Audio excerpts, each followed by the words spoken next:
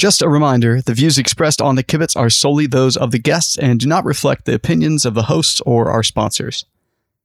Hey, have you got tickets yet for our Catskills Kibitz on December 13th in Los Angeles? It is going to be a stellar night of comedy, music, nosh.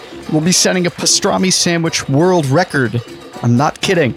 Also, some exciting news just arrived. Our friend, comedian Moshe Kasher, will be joining the show as well, so it's an incredible lineup. You might know Moshe from his Comedy Central show Problematic, or his Netflix special Live in Oakland, or his podcast, the Hound Tall discussion series, or even from our Kasher versus Kasher segments on last season of The Kibitz. Either way, Moshe is brilliant and hilarious, and he'll be at the Kibitz Room at Cantor's Deli on December 13th in Los Angeles, along with Michael Showalter, the Living Sisters, me, and my co-host, Jessica Chaffin. Tickets are still available via our website, kibitzpod.com/events, and $5 of every ticket goes to relief efforts for Puerto Rico. So get your tickets now. All right, now I want to wish a very big congratulations to Susan Kaplan of Tucson, Arizona, who is currently healing from a foot fracture, I'm told. She won the very first Kibitz shirt and coffee mug giveaway. Yeah, that's right. We're giving away stuff. Swag. Kibitz swag is available for you. Check out our Facebook page. That's facebook.com/thekibitz, or our Twitter @KibitzPod, or of course our website, kibitzpod.com. And you can find out how to enter and win your very own Kibitz shirt and coffee mug. It's exciting stuff. Check it out. And hey, one more thing really quick. If you like the show, please take 20 seconds and review us on iTunes. We'd really appreciate it. Thanks. And now, on with the episode. Hi, I'm Dan Crane. And I'm Dan's co-host, Jessica Chaffin. And you're listening to The Kibitz, the podcast about Jewish ideas and culture. Our country was made up of people emigrating, and that's how our country was formed, with people who fled persecution and came over here, not only Jewish, but all kinds of Catholics and Protestants. That was my 96-year-old Nana. Actually, she's 97 now. When this God comes bless out. her. Good Baruch Lord. Hashem. Yeah. She and I were talking about the current political climate in the United States and the Trump administration's efforts to severely limit or just ban entirely both legal and illegal immigrants and refugees. An effort which, though my Nana has witnessed it before, she couldn't really fathom. For the grace of God, thank God, I'm almost at the end of my life, and I'm lucky I'm all right being Jewish, and it's just terrible that these people are separate. Kids are separated from their families, and their families are killed, and they are shooting and killing when they're little kids. It's just awful. Oh, it's just heartbreaking for those poor little kids from Syria and from other places. Well, tell me a joke to make me feel better. Sometimes I tell a joke and think, what am I doing with these jokes when there's so much terrible going on? So, with, as my Nana said, so much terrible going on, this episode of The Kibitz is all about immigration. When Trump issued his executive order to curb immigration from a selection of Muslim-majority countries, and I make a point about that because I think it was not an arbitrary decision who was in and who was out, which only speaks to the hypocrisy of this whole scenario. By the way, not advocating a total Muslim ban. Yeah, quite the opposite. Yeah, exactly. But could be read both ways. I suppose it could. It seemed to strike a chord of eerie and disturbing familiarity with Jews everywhere. Or I hope, but I think there's a lot of Jews. Well, sorry, now I'm editorializing again. I'll stop. I think so, a lot of Jews felt it. I'm not going to speak for all Jews. It seemed to strike a chord with, well, except for the Jews in his administration, like Stephen Miller, who were behind it. It seemed to strike a chord of eerie and disturbing familiarity with some Jews everywhere. To put this in perspective, we're going to hear a story about Jewish immigrants fleeing Germany in 1939 to come to the United States. And we have some stories of Jews on the front lines of our current battle over immigrants and refugees. Last, we'll make the case that there are ways which we can all help, including, perhaps surprisingly, with our stomachs. Ooh, yeah. Ooh, yeah. All on this episode of The Kibitz.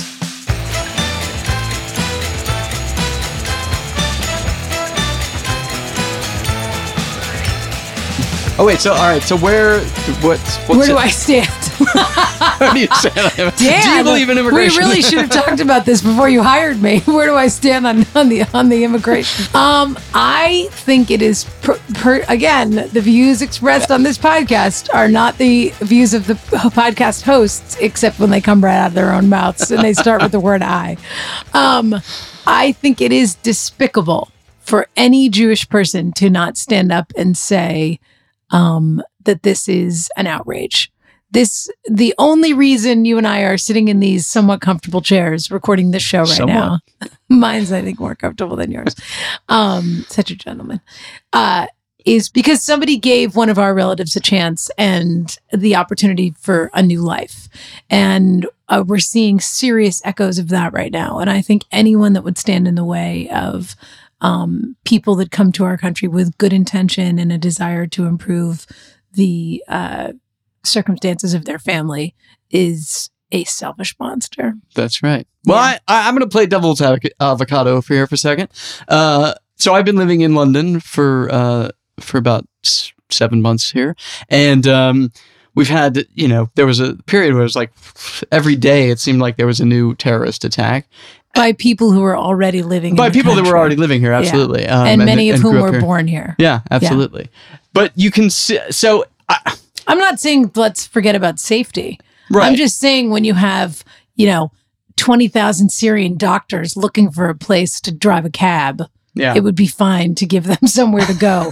No, and I think we get into this later with David, and I've said this many times, but the worst thing most of these people are bringing to your country, to your town, is an incredibly fresh pita bread that you didn't know that you loved. That's right. Exactly. Yeah. Well, that seems like a good place to start. So before we start thinking about the present day situation, we thought a little context might be useful. The following text is taken from the Holocaust Memorial Museum and has been condensed from its original form. On May 13, 1939, the German transatlantic liner St. Louis sailed from Hamburg, Germany to Havana, Cuba. On the voyage were 937 passengers. Almost all were Jews fleeing from the Third Reich. Most were German citizens, some were from Eastern Europe, and a few were officially stateless. The majority of the Jewish passengers had applied for U.S. visas and had planned to stay in Cuba only until they could enter the United States. But by the time the St. Louis sailed, there were signs that political conditions in Cuba might keep the passengers from landing there. Since the Kristallnacht pogrom of November 9th and 10th, 1938, the German government had sought to accelerate the pace of forced Jewish emigration. The German Foreign Office and the Propaganda Ministry also hoped to exploit the unwillingness of other nations to admit large numbers of Jewish refugees to justify the Nazi regime's anti-Jewish goals and policies both domestically in Germany and in the world at large. The owners of the St. Louis, the Hamburg America line, knew even before the ship sailed that its passengers might have trouble disembarking in Cuba. The passengers, who had landing certificates and transit visas issued by the Cuban Director General of Immigration, did not know that Cuban President Federico Laredo Bru had issued a decree just a week before the ship sailed that invalidated all recently issued landing certificates. The voyage of the St. Louis attracted a great deal of media attention. Even before the ship sailed from Hamburg, right-wing Cuban newspapers deplored its impending arrival and demanded that the Cuban government cease admitting Jewish refugees. Like the United States and the Americas in general, Cuba struggled with the Great Depression. Many Cubans resented the relatively large number of refugees, including 2,500 Jews. Like the United States and the Americas in general, Cuba struggled with the Great Depression. Many Cubans resented the relatively large number of refugees, including 2,500 Jews, whom the government had already admitted into the country because they appeared to be competitors for scarce jobs. Hostility toward immigrants fueled both anti-Semitism and xenophobia. Both agents of Nazi Germany and indigenous right-wing movements hyped the immigrant issue in their publications and demonstrations, claiming that incoming Jews were communists. Reports about the impending voyage fueled a large anti-Semitic demonstration in Havana on May 8th, 5 days before the St. Louis sailed from Hamburg.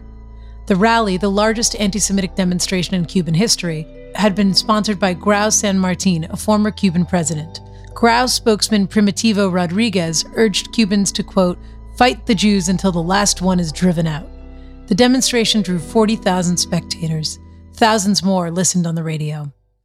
When the St. Louis arrived in Havana Harbor on May 27th, the Cuban government admitted 28 passengers. 22 of them were Jewish and had valid U.S. visas. The remaining 6, 4 Spanish citizens and 2 Cuban nationals, had valid entry documents. The remaining 908 passengers had been awaiting entry visas and carried only Cuban transit visas. 743 had been waiting to receive U.S. visas. The Cuban government refused to admit them or allow them to disembark from the ship. After Cuba denied entry to the passengers of the St. Louis, the press throughout Europe and the Americas, including the United States, brought the story to millions of readers throughout the world. Though U.S. newspapers generally portrayed the plight of passengers with great sympathy, only a few journalists and editors suggested that the refugees be admitted to the United States. Sailing so close to Florida that they could see the lights of Miami, some passengers on the St. Louis cabled President Franklin D. Roosevelt asking for refuge. Roosevelt never responded.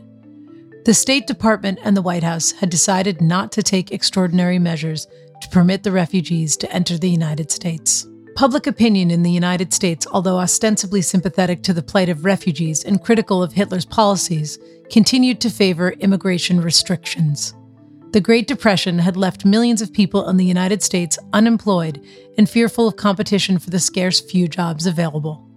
It also fueled anti-Semitism, xenophobia, nativism, and isolationism. A Fortune magazine poll at the time indicated that 83% of Americans opposed relaxing restrictions on immigration. President Roosevelt could have issued an executive order to admit the St. Louis refugees, but this general hostility to immigrants, the gains of isolationist Republicans in the congressional elections of 1938, and Roosevelt's consideration of running for an unprecedented third term as president were among the political considerations that militated against taking this extraordinary step in an unpopular cause. Following the U.S. government's refusal to permit the passengers to disembark, the St. Louis sailed back to Europe on June 6, 1939. The passengers did not return to Germany, however. Jewish organizations, particularly the Jewish Joint Distribution Committee, negotiated with 4 European governments to secure entry visas for the passengers. Great Britain took 288 passengers, the Netherlands admitted 181 passengers, Belgium took in 214 passengers, and 224 passengers found at least temporary refuge in France. Of the 288 passengers admitted by Great Britain, all survived World War II save one, who was killed during an air raid in 1940. Of the 620 passengers who returned to the continent, 87, 14%, managed to emigrate before the German invasion of Western Europe in May 1940. 532 St. Louis passengers were trapped when Germany conquered Western Europe. Just over half, 278, survived the Holocaust. 254 died.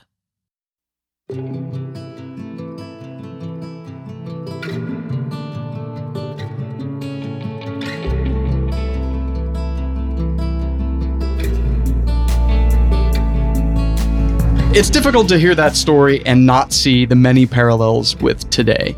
What's encouraging, I think, is that so many Jews have been on the front lines of today's battles over immigration and refugees. Absolutely. You might remember Rabbi Susan Goldberg from our atheism episode. She's the rabbinical consultant for the Amazon series Transparent. And she's also the rabbi at the Wilshire Boulevard Temple in Los Angeles, where she created what she calls a spiritual community called Nefesh, an independent spiritual community that exists within the larger institution at the temple. In April of this year, Rabbi Susan was arrested. Here's what happened.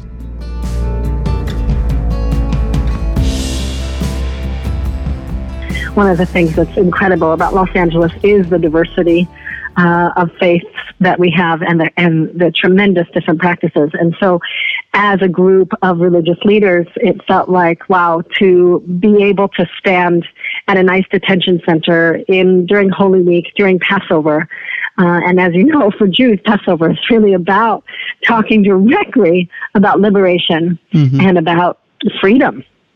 And it just felt, on that day when people were saying, why are you here? It's like just continuously kept saying, this is Passover. It's not appropriate for these vans to be rounding immigrants up on Passover. And so what we did is we blocked the driveway where the vans would exit. And we did a Seder, a shortened Seder there. And then there was the football and ritual, which was happening on that Thursday in the Holy Week tradition. And the Episcopal priests were washing the feet of immigrants who had crossed the border. In fact, a man there who had lost a couple limbs crossing the border. Wow. And talking about the harrowing journey of immigrants to get to this country. And one of the things I want to say, growing up in the neighborhoods that I did in Los Angeles amongst Mexican and Central American immigrants my whole life, is one of the things that I think that people forget is that they would, there's always a longing for their home country. To make this perilous journey is not because you want to, but it's because that the conditions are so that in order to take care of your families, you have to get to a place, even though it means risking your life to get here, to be able to try and support your family. And not only is the journey horrible, but the idea of how they're now being, blamed, it's scapegoating. We have tremendous issues in our country around economic injustice and around a system that's not been working for everyone. And it's unfortunately kind of traditional in this culture and in others to scapegoat certain groups. And it's become clear that immigrants have been those that are being scapegoated. And again, that's so familiar to Jewish people. Sure. We've often been the scapegoat.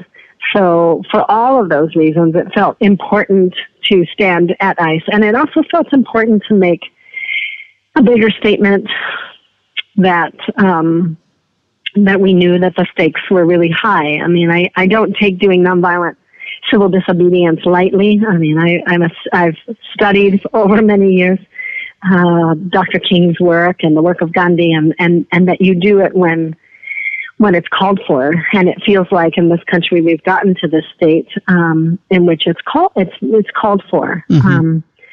I'll say also that when the ban on immigrants from Muslim countries happened, and a group of us went immediately to LAX to support the immigrants trying to come in, and the attorneys who were working tirelessly to support them, it was stunning the amount of Jewish people who responded immediately. One of those attorneys Rabbi Susan was referring to is this woman. So my name is Talia Inlender. I am a senior staff attorney at Public Counsel. It's a legal nonprofit in Los Angeles, and I work in our immigrants' rights project here. Talia has been involved in immigrants' rights work for about 10 years, mostly working with immigrants held by immigration authorities in detention centers. She told me about the time when LAX became a de facto detention center following the Trump administration's first travel ban. She was one of the first immigration lawyers to show up there. We spoke in May of this year, before the Supreme Court had weighed in on the travel ban. The first travel ban came down on a Friday afternoon. I learned about it just before Shabbat began. But when I woke up on Saturday morning, I usually keep my phone turned off for Shabbat, and I try to stay away from my phone and computer a little bit on the Sabbath.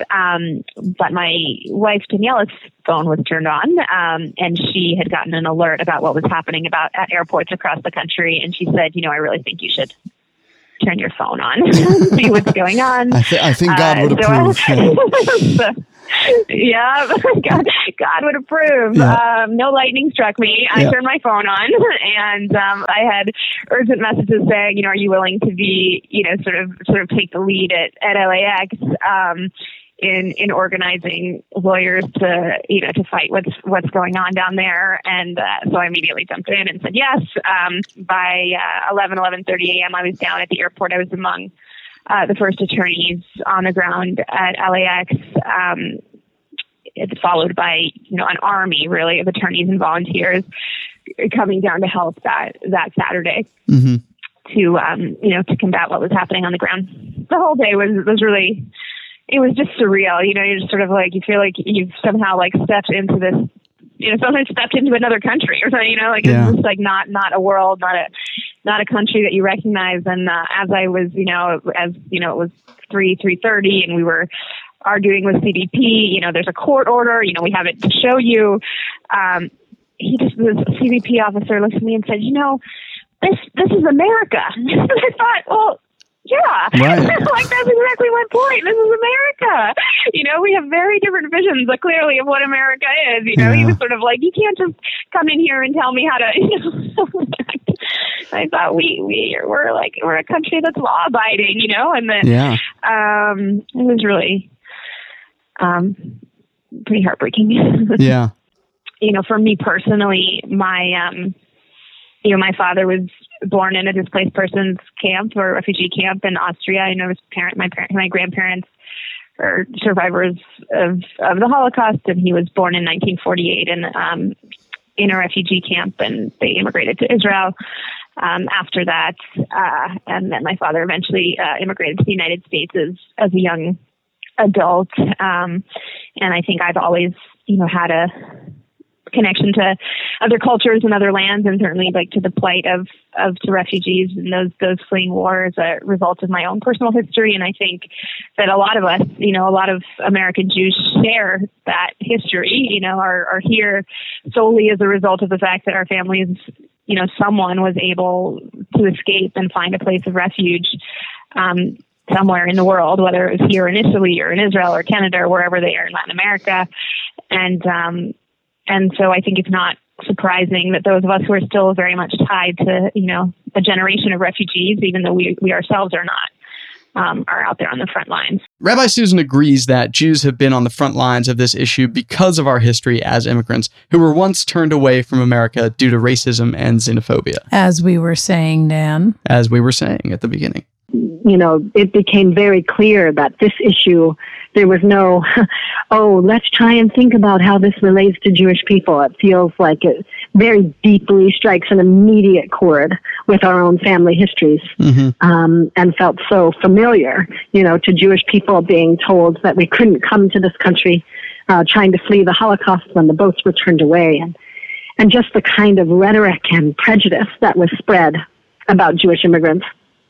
It feels there's an immediate link. I wanted to say one thing, too, about the situation of immigrants now is that if you are not living in an immigrant community, you can kind of be in a reality in which you miss it, Dan, I want to tell you about a great podcast that I was recently on. It's called Yo, Is This Racist? That's a great podcast. I love that podcast. You are a listener of this podcast, right? I absolutely am, yeah. Yeah, it's Andrew T. Yeah. Isn't he terrific, Andrew? Every week, he and a guest answer listener questions to determine if something is, in fact, racist. I was on a show recently. Not just racist, but could be anti-Semitic, right? Well, when I'm in town, it is. That's I made sure that we discussed that, much to some of the listeners' chagrin. But really, it's an amazing, I have to say, in all honesty, jokes aside, it's an amazing forum for people to ask questions that they might be afraid to ask in their everyday life and have no outlet for that kind of thing. And just to talk about a lot about how people who maybe don't feel like they always have a place at the table, how they see things. And it was awesome. It was absolutely great. It's sort of the perfect podcast for our day and age. Something everybody should be listening to because it's, people complain about political correctness, but this is really, the problem is nobody's talking about these issues. So it's actually kind of a funny and interesting way to get at the heart of a lot of these issues. So check it out. I agree. It is a perfect podcast for our times. All right. So, you can hear episodes of Yo, Is This Racist every Wednesday wherever you listen to podcasts like Stitcher, Apple Podcasts, or earwolf.com. Yo, Is This Racist? And now back to our episode. When helping to fight for the rights of immigrants, there might be another weapon one might not expect. Eat more food of people that are seen as the other. That is Toronto-based author and writer David Sax. David wrote a piece in The New Yorker earlier this year titled The Sriracha Argument for Immigration. Sriracha. Sriracha. How do you say it? Sriracha. Sriracha. Sriracha. That's our episode. That's all we have time for today. in which he argued that it's one thing to demonize unseen, faceless Syrians and Mexicans as the other. It is another thing to eat their falafel and tostadas for lunch 3 times a week and still hold fast to those beliefs. In fairness, Chipotle makes it very easy to not feel That's true. the other. Yeah, it's very disembodied, I think. And don't just cook their food at home, but go out to their communities and talk to the people who are making that food and tell them who you are and start conversations with them. Break down those barriers.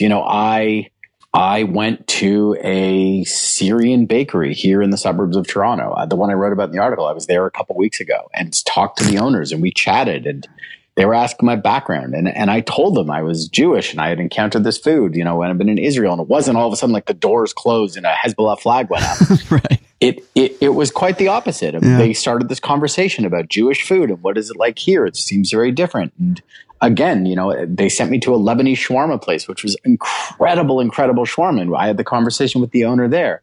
And now, there is a demystification about that. I am not only attracted to the deliciousness of the baklava and the shawarma that I had, but I, was able to bridge conversations with people who I normally probably wouldn't encounter in any way in my life. There is no doubt that there's been an explosion in global cuisine in the U.S. in the past few decades, but it's not like the ubiquity of ethnic food, be it authentic or, say, Taco Bell or Chipotle, as you say, be it hummus or blueberry bagels, God forbid, has led to a commensurate rise in tolerance. I asked David why. Well, listen, that is the big jump, right? And so people are willing to, first of all, have dual identities. They will eat a plate of nachos and still say, "Go, those goddamn Mexicans are taking my job," while eating the nachos, right? At that restaurant. Right. I love my Trump and his taco salad. Exactly. Yeah. The food becomes deracinated. It is removed. I think, it's not just the flavor that does it. It is the relationships that are built around food that's really the long-term thing. And that takes a much longer time to build, right? It is going to that Mexican restaurant, repeatedly every week or so for lunch and getting to know the people who work there and seeing them as individuals and humans. That's what builds those relationships, to see that they are a part of the community. They're not outsiders. They're not apart from it. Yeah. And that takes a generation or two, often to happen. But I think food is that it is the easiest point of entry, and is the one where it is easiest to build those bridges in ways that others just there's much more of a challenge. Think about Italian food. In the early 20th century, late 19th century, when Italian immigrants, Sicilian immigrants, were coming in large numbers to the United States and Canada and even, England, their food was seen as the other. It was garlicky. It was this tomato sauce. It was unhealthy. It was greasy.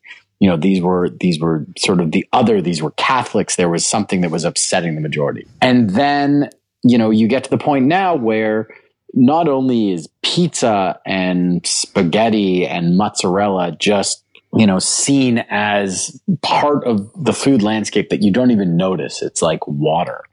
But that, the Italian community, like in many ways, the Jewish community in many of these different countries, depending on what group you're with, is just seen as, part of the mass, part of, the mainstream, no longer the outsider.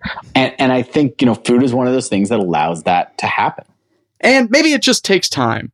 I asked Talia, the immigration attorney, if she felt at all optimistic about what's happening now.